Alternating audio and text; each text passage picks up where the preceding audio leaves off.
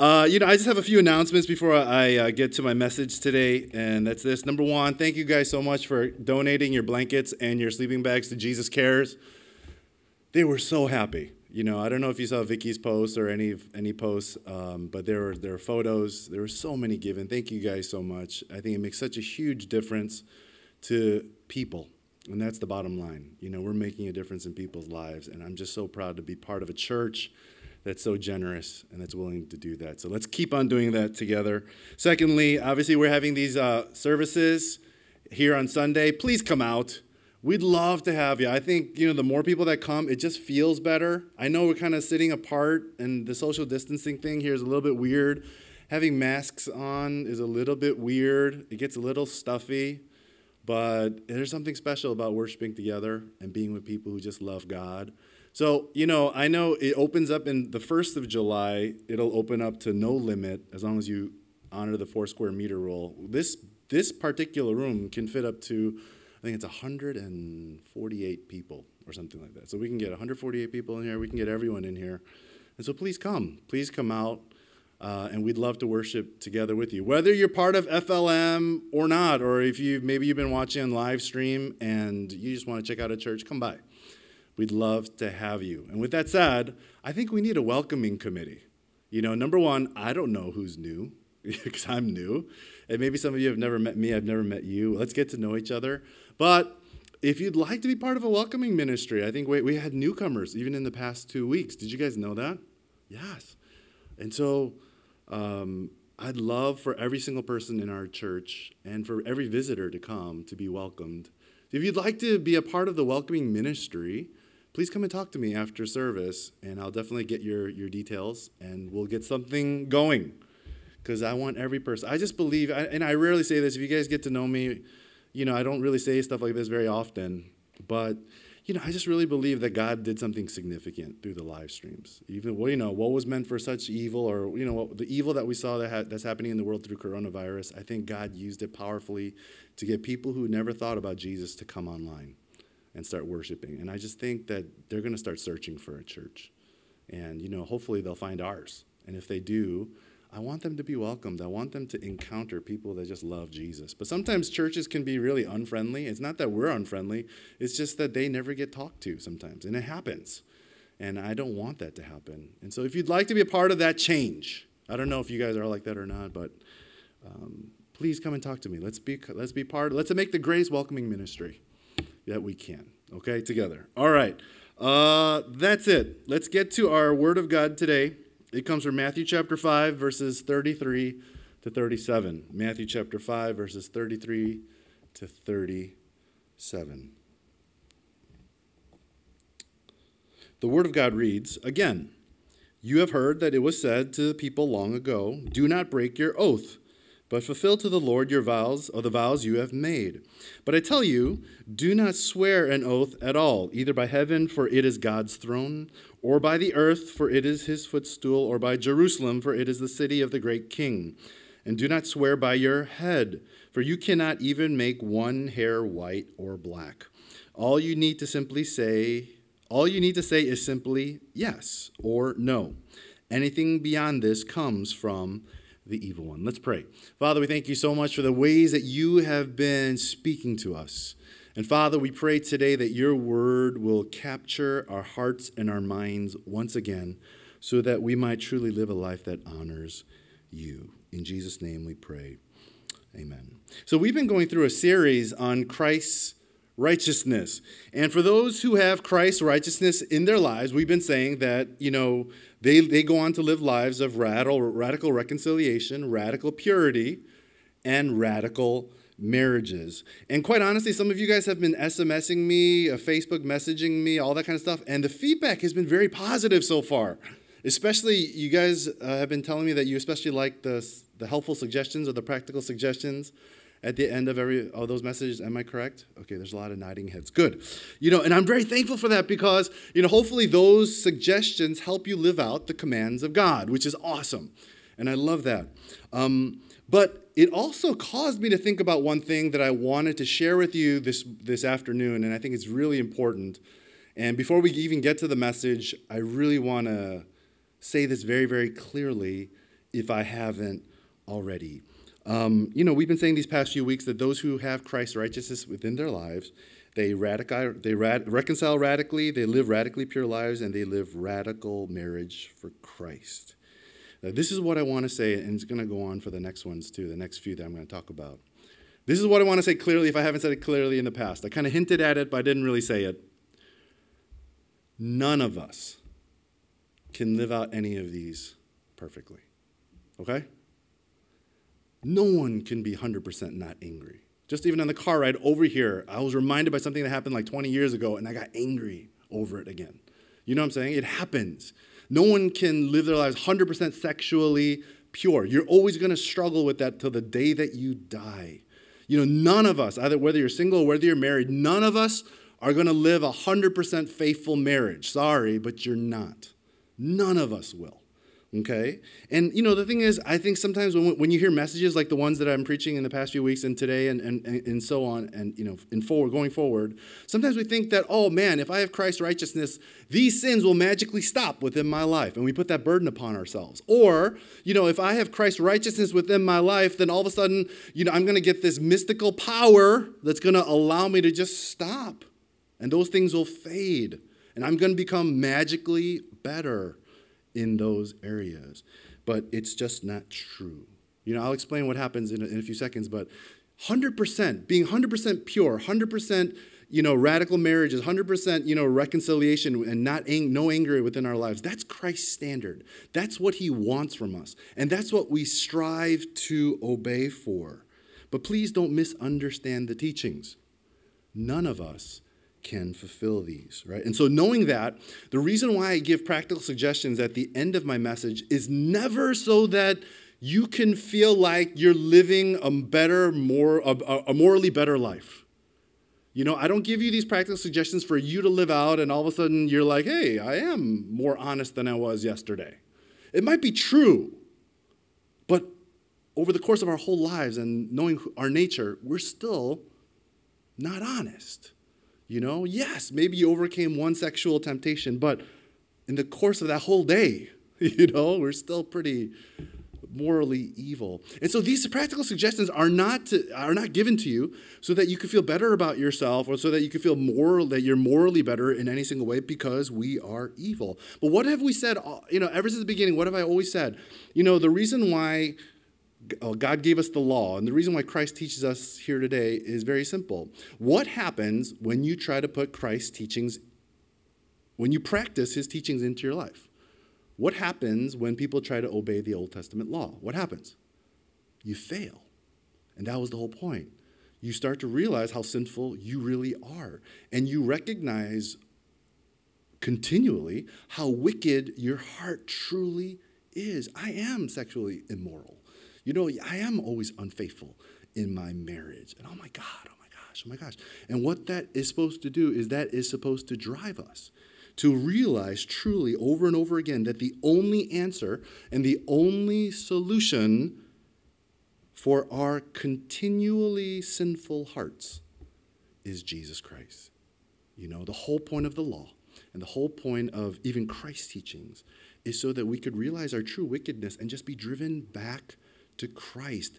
And when we do, he truly becomes our hope and he truly becomes our Savior. So obedience to his teachings leads us to dependence and worship. And that was the whole point of the Old Testament law, and that is the whole point of Christ's teachings. Do you guys get this? Do you guys understand this? Yes? Yes? Are you guys offended? Are you guys disappointed? But this is what it is. We're never going to live perfect lives. And here's the good news. Nor were we ever expected to. We were never meant to live perfect lives, nor were we ever expected to by God. I know sometimes we think when we go to church, God expects us to live a perfectly holy life, right? Isn't there a verse that says that, Eddie Bang? Well, there is a verse that says that, but the context is totally different.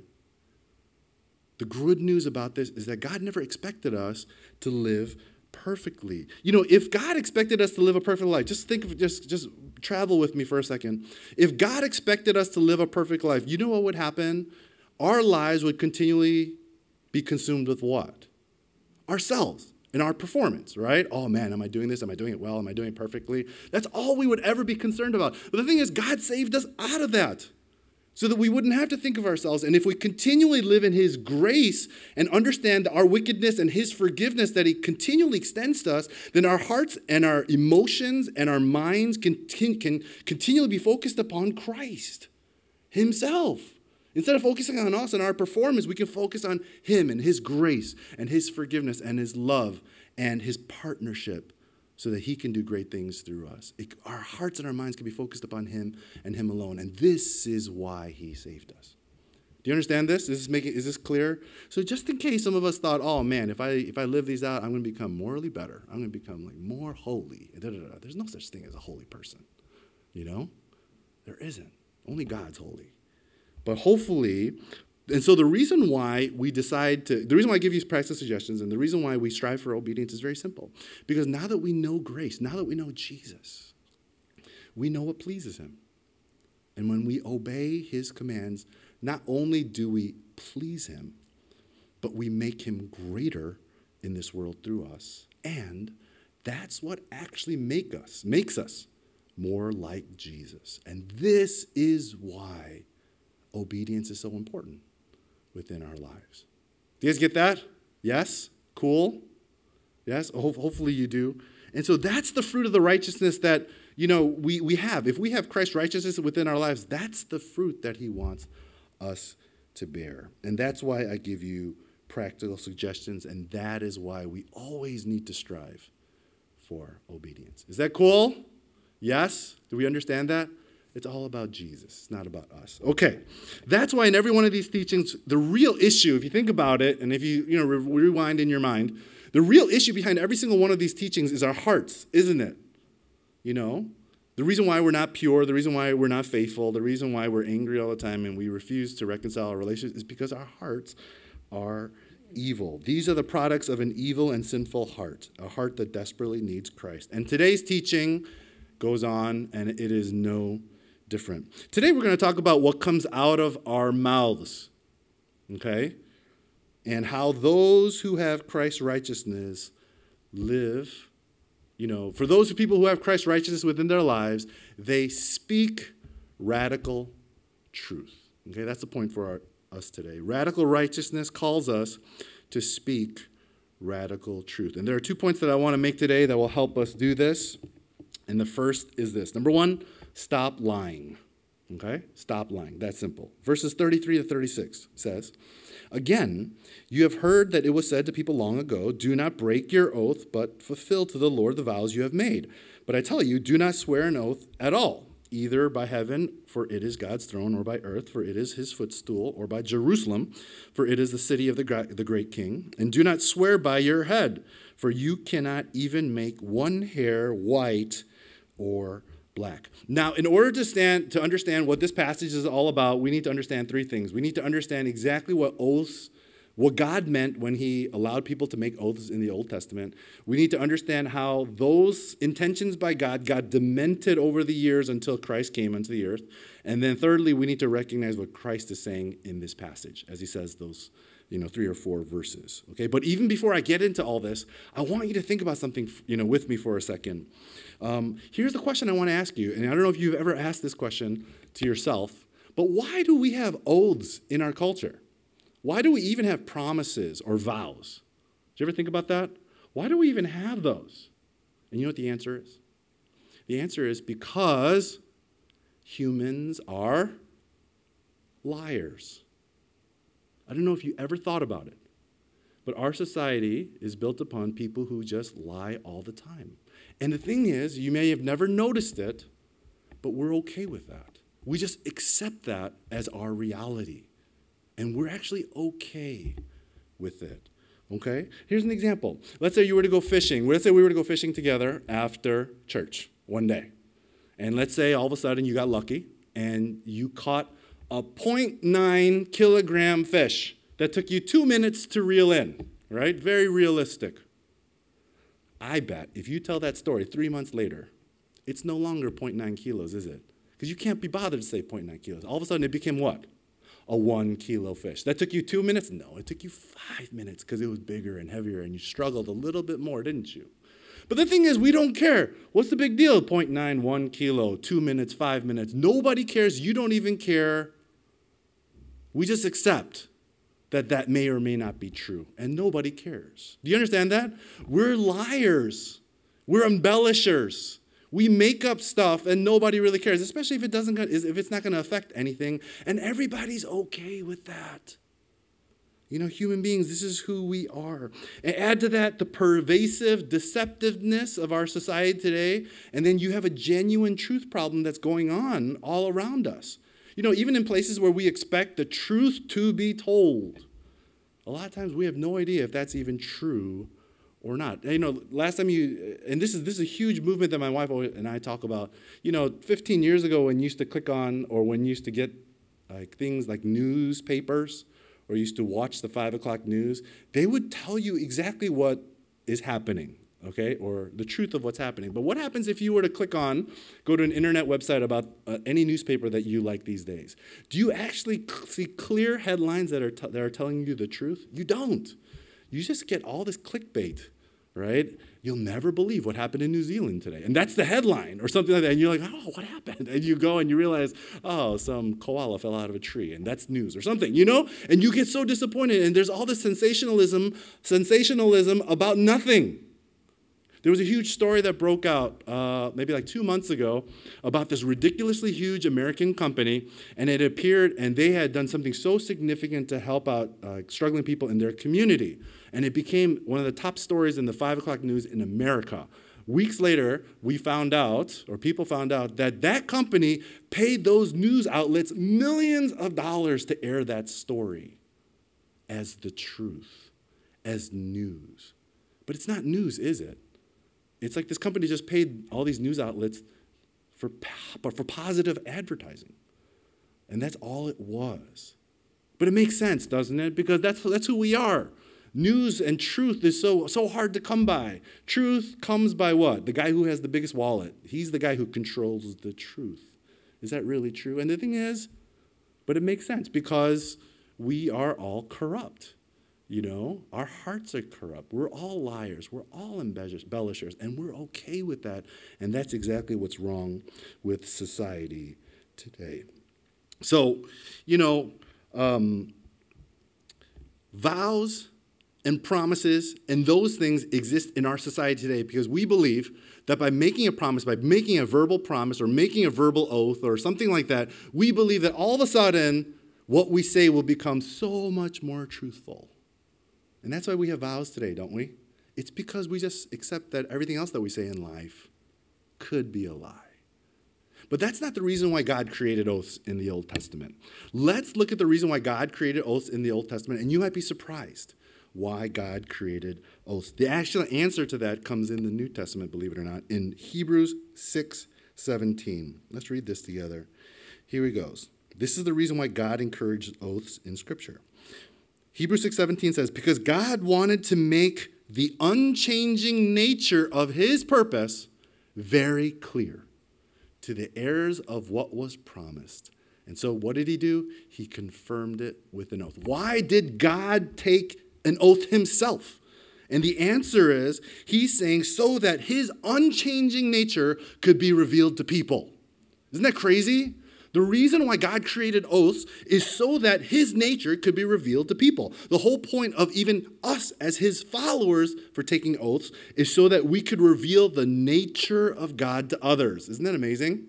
This is the reason why oaths were created. And so whenever we make an oath or a vow to someone, not only should what we say carry a divine significance and weight to it, but our intention behind it should be to reveal God to others by keeping our promises and making sure that we never break a vow. Do you guys get that? Do you guys understand that? And if we truly understand what God's saying here, then what we say, keeping our promises and not lying, all have the potential to impact people eternally in this world. What is that saying ultimately? Every word that we speak has power. every word, every promise, every vow that we utter is powerful. That is why oaths were encouraged. People could actually know, and people could actually encounter God and the character of God through what we say. Isn't that amazing? This is what he's saying here. And so that's exactly why God created oaths. But so let's look at that now in the Old Testament law and see what God says about that as well. Here's the main verse in the Old Testament. It comes from Deuteronomy 10:20. It says, "Fear the Lord your God and serve him. Hold fast to him and take your oaths in his name." The people of Israel were encouraged to take oaths. Why? If you read all of Deuteronomy 10, which this verse is from, all it talks about is the faithful and good character of God. That's all it's about. That's what his name. That's what whenever you see the word his name in Scripture, name encompasses the character of a person, right? So when it says to take your oaths in his name, what it's saying is we encourage you guys as the people of God to take oaths to show off the good and faithful nature of our God. That is why we are to take oaths. Therefore, our promises as followers of God are to be just as good as if God made that promise himself. Did you understand that? That was the Old Testament. That's why there's also a lot of verses in the Old Testament that speaks against making an oath and not keeping it. Let's look at 3 verses. Leviticus 19:12 says, "Do not swear falsely by my name, and so profane the name of your God. I am the Lord." Numbers 3:32. It says, "When a man makes a vow to the Lord or takes an oath to obligate himself by a pledge, he must not break his word, but must do everything he said." Deuteronomy 23:21. "If you make a vow to the Lord your God, do not be slow to pay it, for the Lord your God will certainly demand it of you, and you will be" what? "Guilty of sin." Oaths and promises and vows were always designed to reflect the character of God. And just like God never breaks a promise, so should we, the people of God, never break a promise. Our word should not only be truth, but it should be our bond. This is what he's saying. So if that's what God's intention was behind oaths, how did it get demented over time, until we reach Jesus? Well, this is what happened to oath-taking by the time Jesus came along. 2 things happened. If I can sum it down to 2 things happened. Number 1, people started to swear frivolously. Okay, so we're going to call this frivolous swearing. And what that means is people started to just swear by things when they didn't need to swear by things. It was like unnecessary swearing. And instead of sharing examples from 3,000 years ago, which we won't understand, we still do this stuff today. We do it all the time, don't we? I swear I only had 1 coffee this morning. We say stuff like that. You don't have to swear by that. I don't care if you had 2 coffees but, people, we say that all the time. I swear, I didn't get up right before the live stream started. I swear, cross my heart, hope to die. Why do you have to say stuff like that? Cross my heart, hope. You don't cross it. No one hopes to die. Nobody. Why do we say stuff like that? But we say stuff like that all the time because whenever we say stuff like, "Oh, I swear, I promise, cross my heart, hope to die," whenever we say phrases like that, all we're telling people is, you want to know something? Everything else I say in life, it's all a lie. But when I say these words, "I promise," or "I swear," or "cross my heart, hope to die," I'm just qualifying this particular phrase that I'm about to say as total truth. Whether it's really true or not, it's totally debatable because you could have had 2 coffees, but you told me 1. And just because you said you swore doesn't mean it's true. And you could have woke up right before at 12:58, 12:57, 12:30. I don't know what that means. We don't know. Do you see? But when we say those things, we're basically telling people we lie all the time. And I know you're okay with it, but no, I swear this particular phrase I'm about to say, it's true. So you can believe it. But we can't, can we? Even then we can't. Words. Our words become powerless and unbelievable when you start saying phrases like, "I swear, I promise, cross my heart," all these things. When that becomes part of your vocabulary and part of our society, words become useless and powerless. And that's exactly what was happening in the lives of the Israelites up until Jesus' time. Secondly, you know what they also started doing? They also started doing what I like to call evasive swearing. See, they knew what they were supposed to, and they knew that when they made an oath or a promise that it was by God's name, right? It was supposed to reflect the character of God. So guess what they did? They said, you want to know something? I'm not going to swear by God's name. I'm just going to swear by something less than God's name. And if I swear by something less than God's name, then I kind of don't really have to keep it because, I'm not swearing by God's name. And so, what they would do is they would end up swearing to so many weird things like buildings.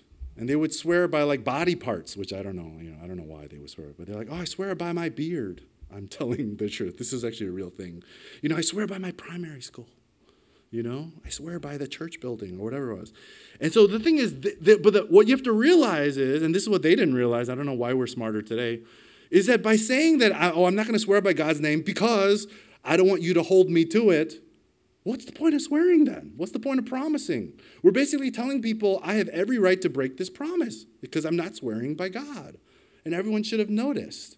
And that's exactly what was happening in that society. People were swearing intentionally by something less than God's name because they wanted to intentionally lie. They wanted to have that get out of jail free card so they didn't have to keep their promise.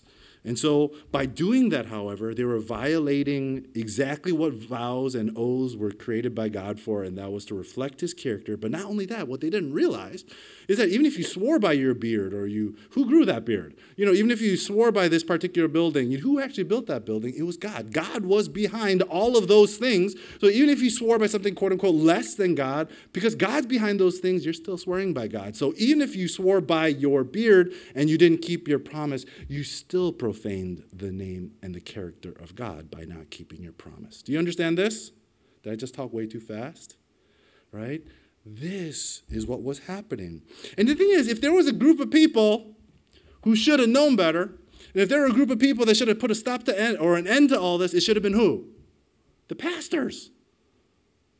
The rabbis, right? I don't know why my voice is cracking. But the pastors and the rabbis should have put an end to all this. They should have known that people shouldn't be doing this. But you want to know something? It was the rabbis, believe it or not, who not only allowed this to happen, but encouraged this false type of oaths and vow taking. There is even a whole section of the Jewish book of the law that delineates which vows are binding and which aren't. Which lies you can tell and you won't get punished for, and which lies you tell and you will get punished for. Isn't that amazing that they'll actually write a religious book telling you those things? But that's exactly what happened. And so if you think about that and you expand that bigger, what they're really doing when they approve of all this is they're creating and building a society that is based upon lying. Right? And they're saying that the practice of lies and deceit is okay for the people of God. But how is that possible? It makes no sense. Because if there's anyone who's against lies and deceit, it is God. It is lies and deceit that created and brought sin into this world. As if God would approve of any deception. And all this did was encourage untruthfulness and deceit in every area of society. And so, if you were to make an oath in that culture, instead of actually signaling something that's more truthful, they were signaling something that was probably more deceitful. And so that's absolutely useless, isn't it, to make an oath or a promise? And this is what was happening up until Jesus' time. Do we understand that? So, if we get to our text today, verses 33 to 36, hopefully it all makes sense if we were to read it again. Let's read this. Again, you've heard it said that it was to people long ago, do not break your oath. Fulfill to the Lord the vows you have made. This is what you are supposed to do. Don't break it, fulfill it. Verse 34, but I tell you, do not swear an oath at all. Don't do it anymore, either by heaven or by God's throne, for it's God's throne, or by earth, for it's his footstool, or by Jerusalem, for that's the city of the great king. These are the biggest things in the world that they knew.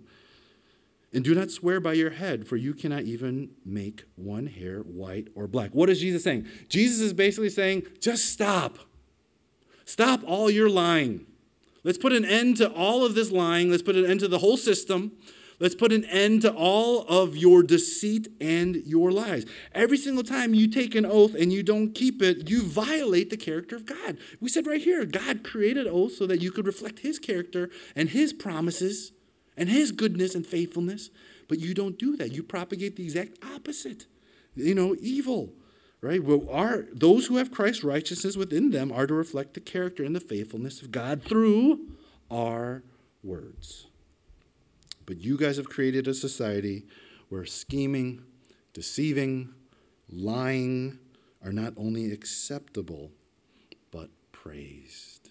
And this is absolutely wicked, and this is absolutely evil in the eyes of God. Stop lying. Do you understand this? This is what Jesus is saying. You know, Jesus is saying, and what he's telling us is that our oaths and our promises carry with it the weight of God's character and fame, which means that our words as believers and followers of Christ have the power to bless other people. And they have the power to show off the goodness of God to other people. So if there's any group of people on this earth that are walking this earth that should be known by their truth, it's whom? It's us. It's Christians. Why? Because we represent the character of God.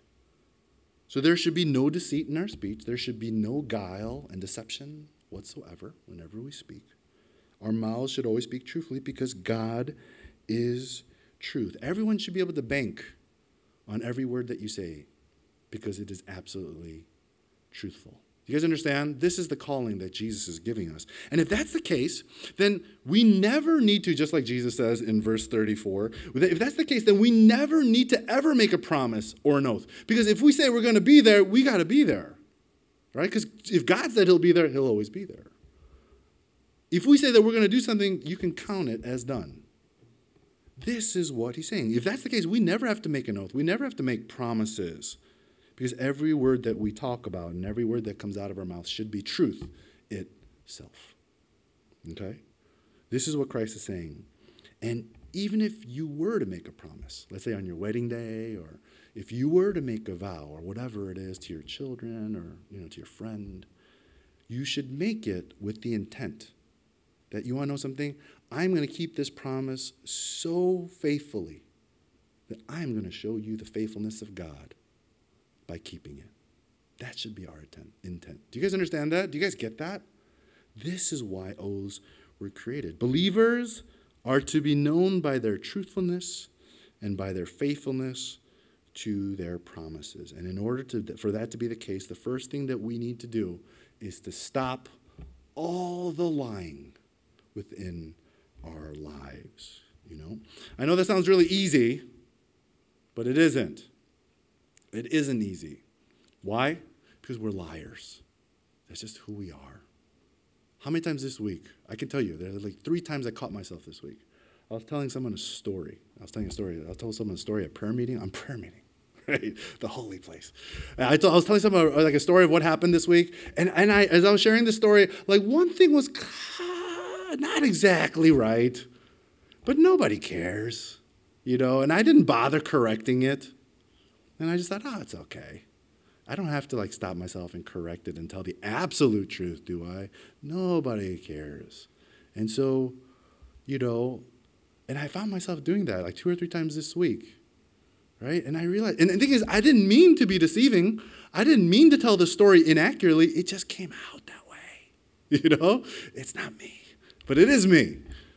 And that's who we are. We're embellishers, we're truth changers.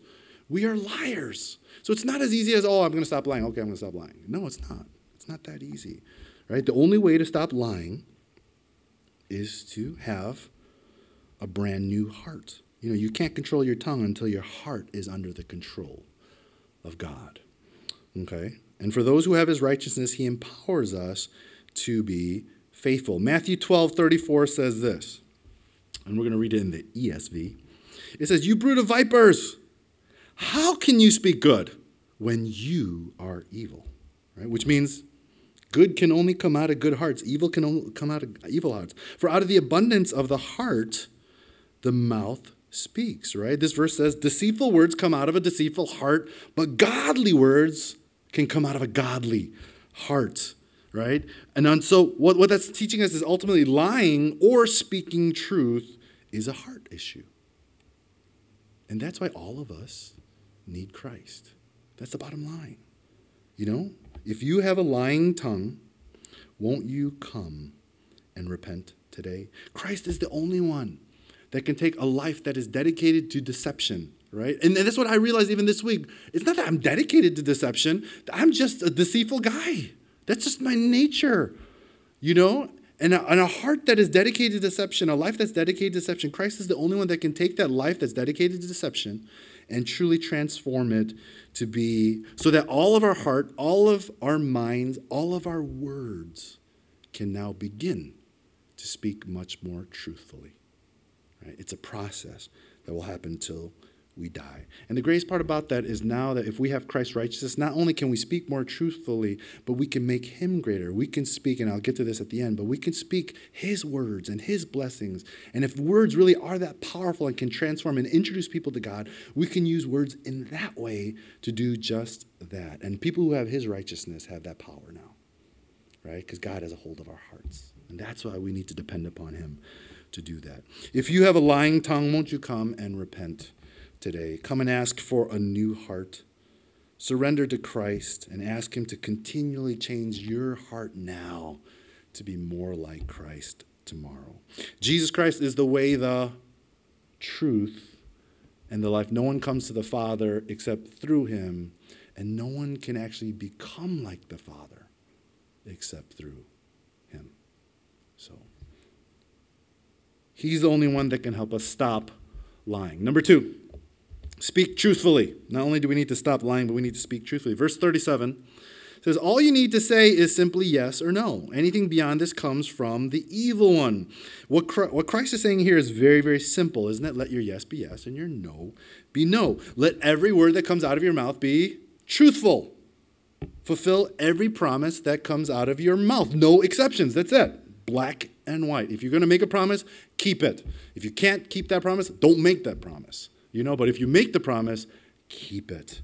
Right? Your words carry the weight the weight of the character of God behind them. So let your word be your bond. What does he say though at the end of this verse? Isn't that very interesting at the end of this verse?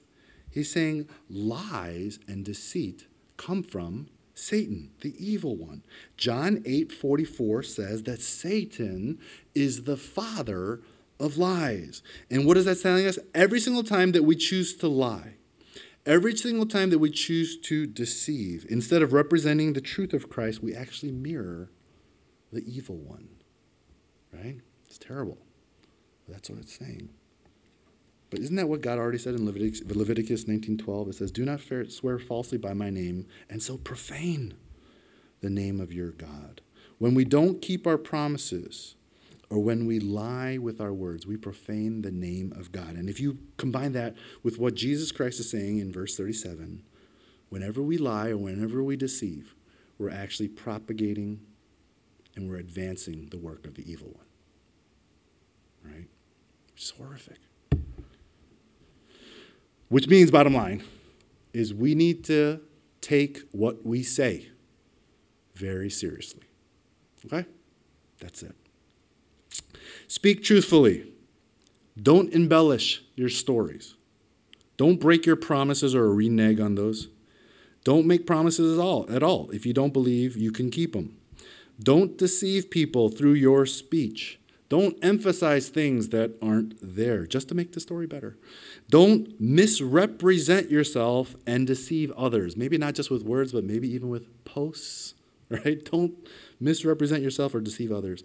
These are the ways of the evil one. Believers are to speak truthfully, and we are to keep our promises. Why? Because we represent Christ, the truth. Radical righteousness calls us to speak radical truth. You guys get that? Is that good? That's our teaching for today. I have only 2 small suggestions on how we can do this better within our lives. Number 1, spend quality time with God.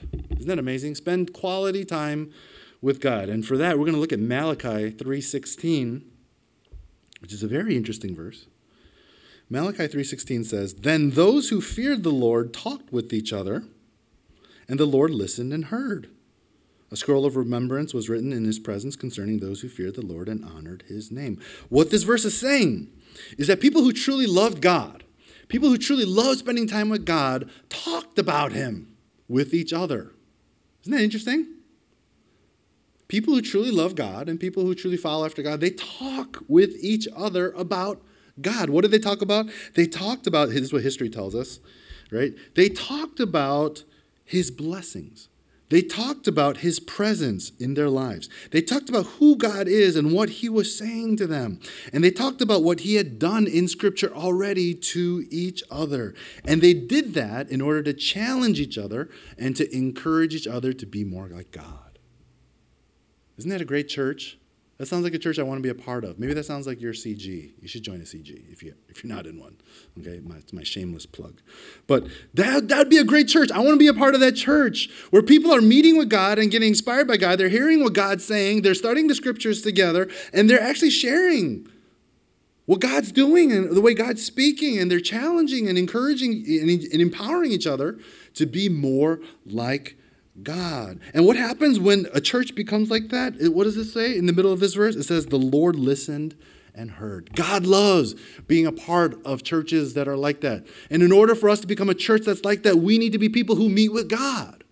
We need to be people who practice the presence of God within our lives, who are meeting him, who are loving him, who are spending time with him and hearing his voice, who understand as we read the Scriptures who he is and what he's about and what he wants for us and what he wants to do. And we need to be sharing that with each other, encouraging each other, challenging each other for that, so that we can become a church that moves together to do that. That's the kind of church that God loves, man. And that's the kind of church that he wants to be a part of, that he wants to speak to and listen to and hear the prayers of and answer the prayers of. But it takes us spending quality time with God. God needs you to just spend time with God and love him so you can share it, so you can have something to share, you know? And that's it. So when that happens, your heart will change. And when your heart is his, your words will reflect him. Secondly, use your words to bless others. You know, if we want our words and our promises to represent the character of God to others, use words that will build other people, that will, strengthen other people, grow other people.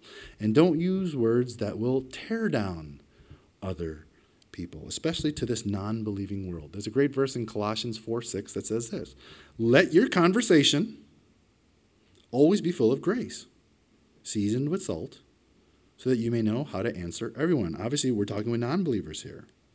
So let it always be full of grace. What does that mean? That's to reveal the grace of Christ to non-believers, right? Your words can do that. But it makes sense because your words are supposed to reveal the character of God, right? And let it always be seasoned with salt. We talked about salt a month and a half, 2 months ago, so that we can always have something to share about who God is with people. This verse is reminding us to make sure that our words reveal the character of Christ to others. Use your speech to show Christ and to make others thirsty for Christ. And we can do that when we bless people with truth and we seek to love them using our words. Cool? Radical righteousness calls us to speak radical truth. You know, in a world where words and speech are expected just to be show and pretense, I really believe that many in this world are truly hungry for honesty and for integrity behind words, right? Words have become so muddled. One theologian said this. He said, the avoidance of one small lie in our lives, or one small fib in our lives, may be a stronger confession of our faith today than a whole Christian philosophy championed in lengthy, forceful discussion. What's it saying? It's saying that when people are convinced that you don't lie anymore in your life, when your friends and your neighbors are convinced that you never lie and that every word that comes out of your mouth speaks truth, that might be a much more powerful testimony of your conversion to Christ than if you just blasted them with every Christian theology you know of. And I think that's really true today. You know, it's sad because the Christ in Christians has become so clouded. Why? Because we just, like society, are liars. We're okay with deceit. We've accepted lying as the norm in our lives. It's one thing for the society to be. We've accepted it in our lives, and we've become okay with it. And that's got to change. Jesus tells us in our passage today that Christians must recapture the essence of following the truth, and that is to be truthful. So let's get rid of all lying, and let's be speakers of radical truth in this world. Let's pray.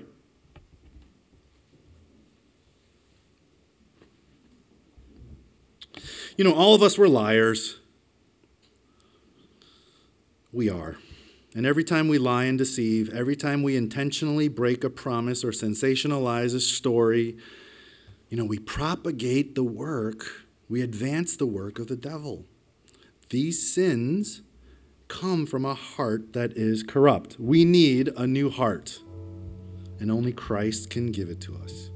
So I'm going to invite you today to come and repent of your sins of deceit, your sins of lying. Ask God for a new heart.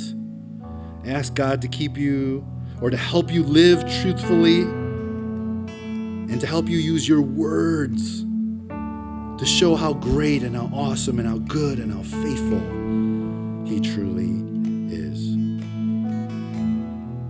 Maybe before today you've never honestly have seen your sinfulness before holy God, but for some reason today, oh man, I am sinful. Can I invite you to put your faith in Jesus Christ? He died upon the cross to forgive you of your sins. And that He died to replace your heart of lying and deceit with His heart of righteousness. He loves you. He wants you to be His child. So won't you surrender your life to Jesus today? If you want to do that, just talk to Him now. Surrender to Him right now. Let's pray.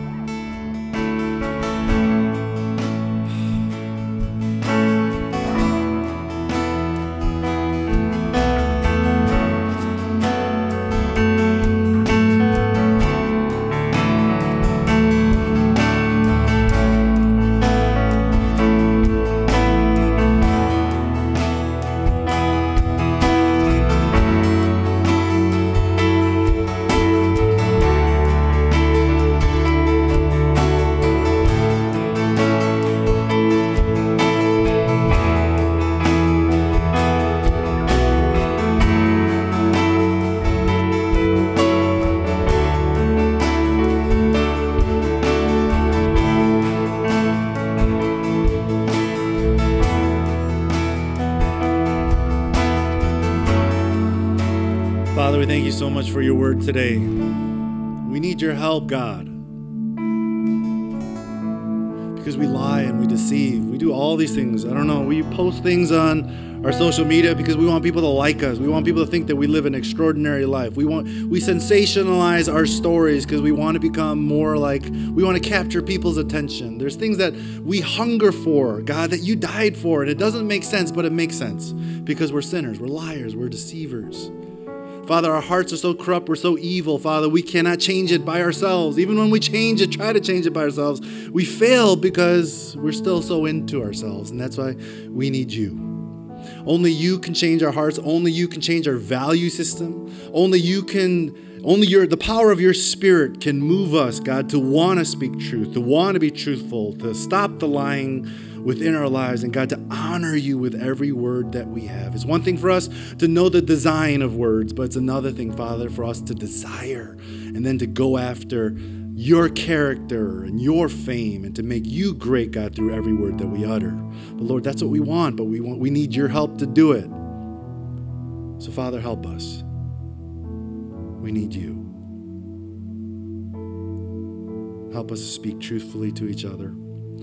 Help us, God, to love you so much that all we want to see is other people live out your truth so that we might brag about you to this world, so that our words can reveal your character and your goodness to this world, and people can come to know you simply by a conversation that's seasoned with truth and salt and grace. Lord, that's our desire because we know that's your desire. So, Father, do that. Make us into that church that makes you great through our words. In Jesus' name we pray.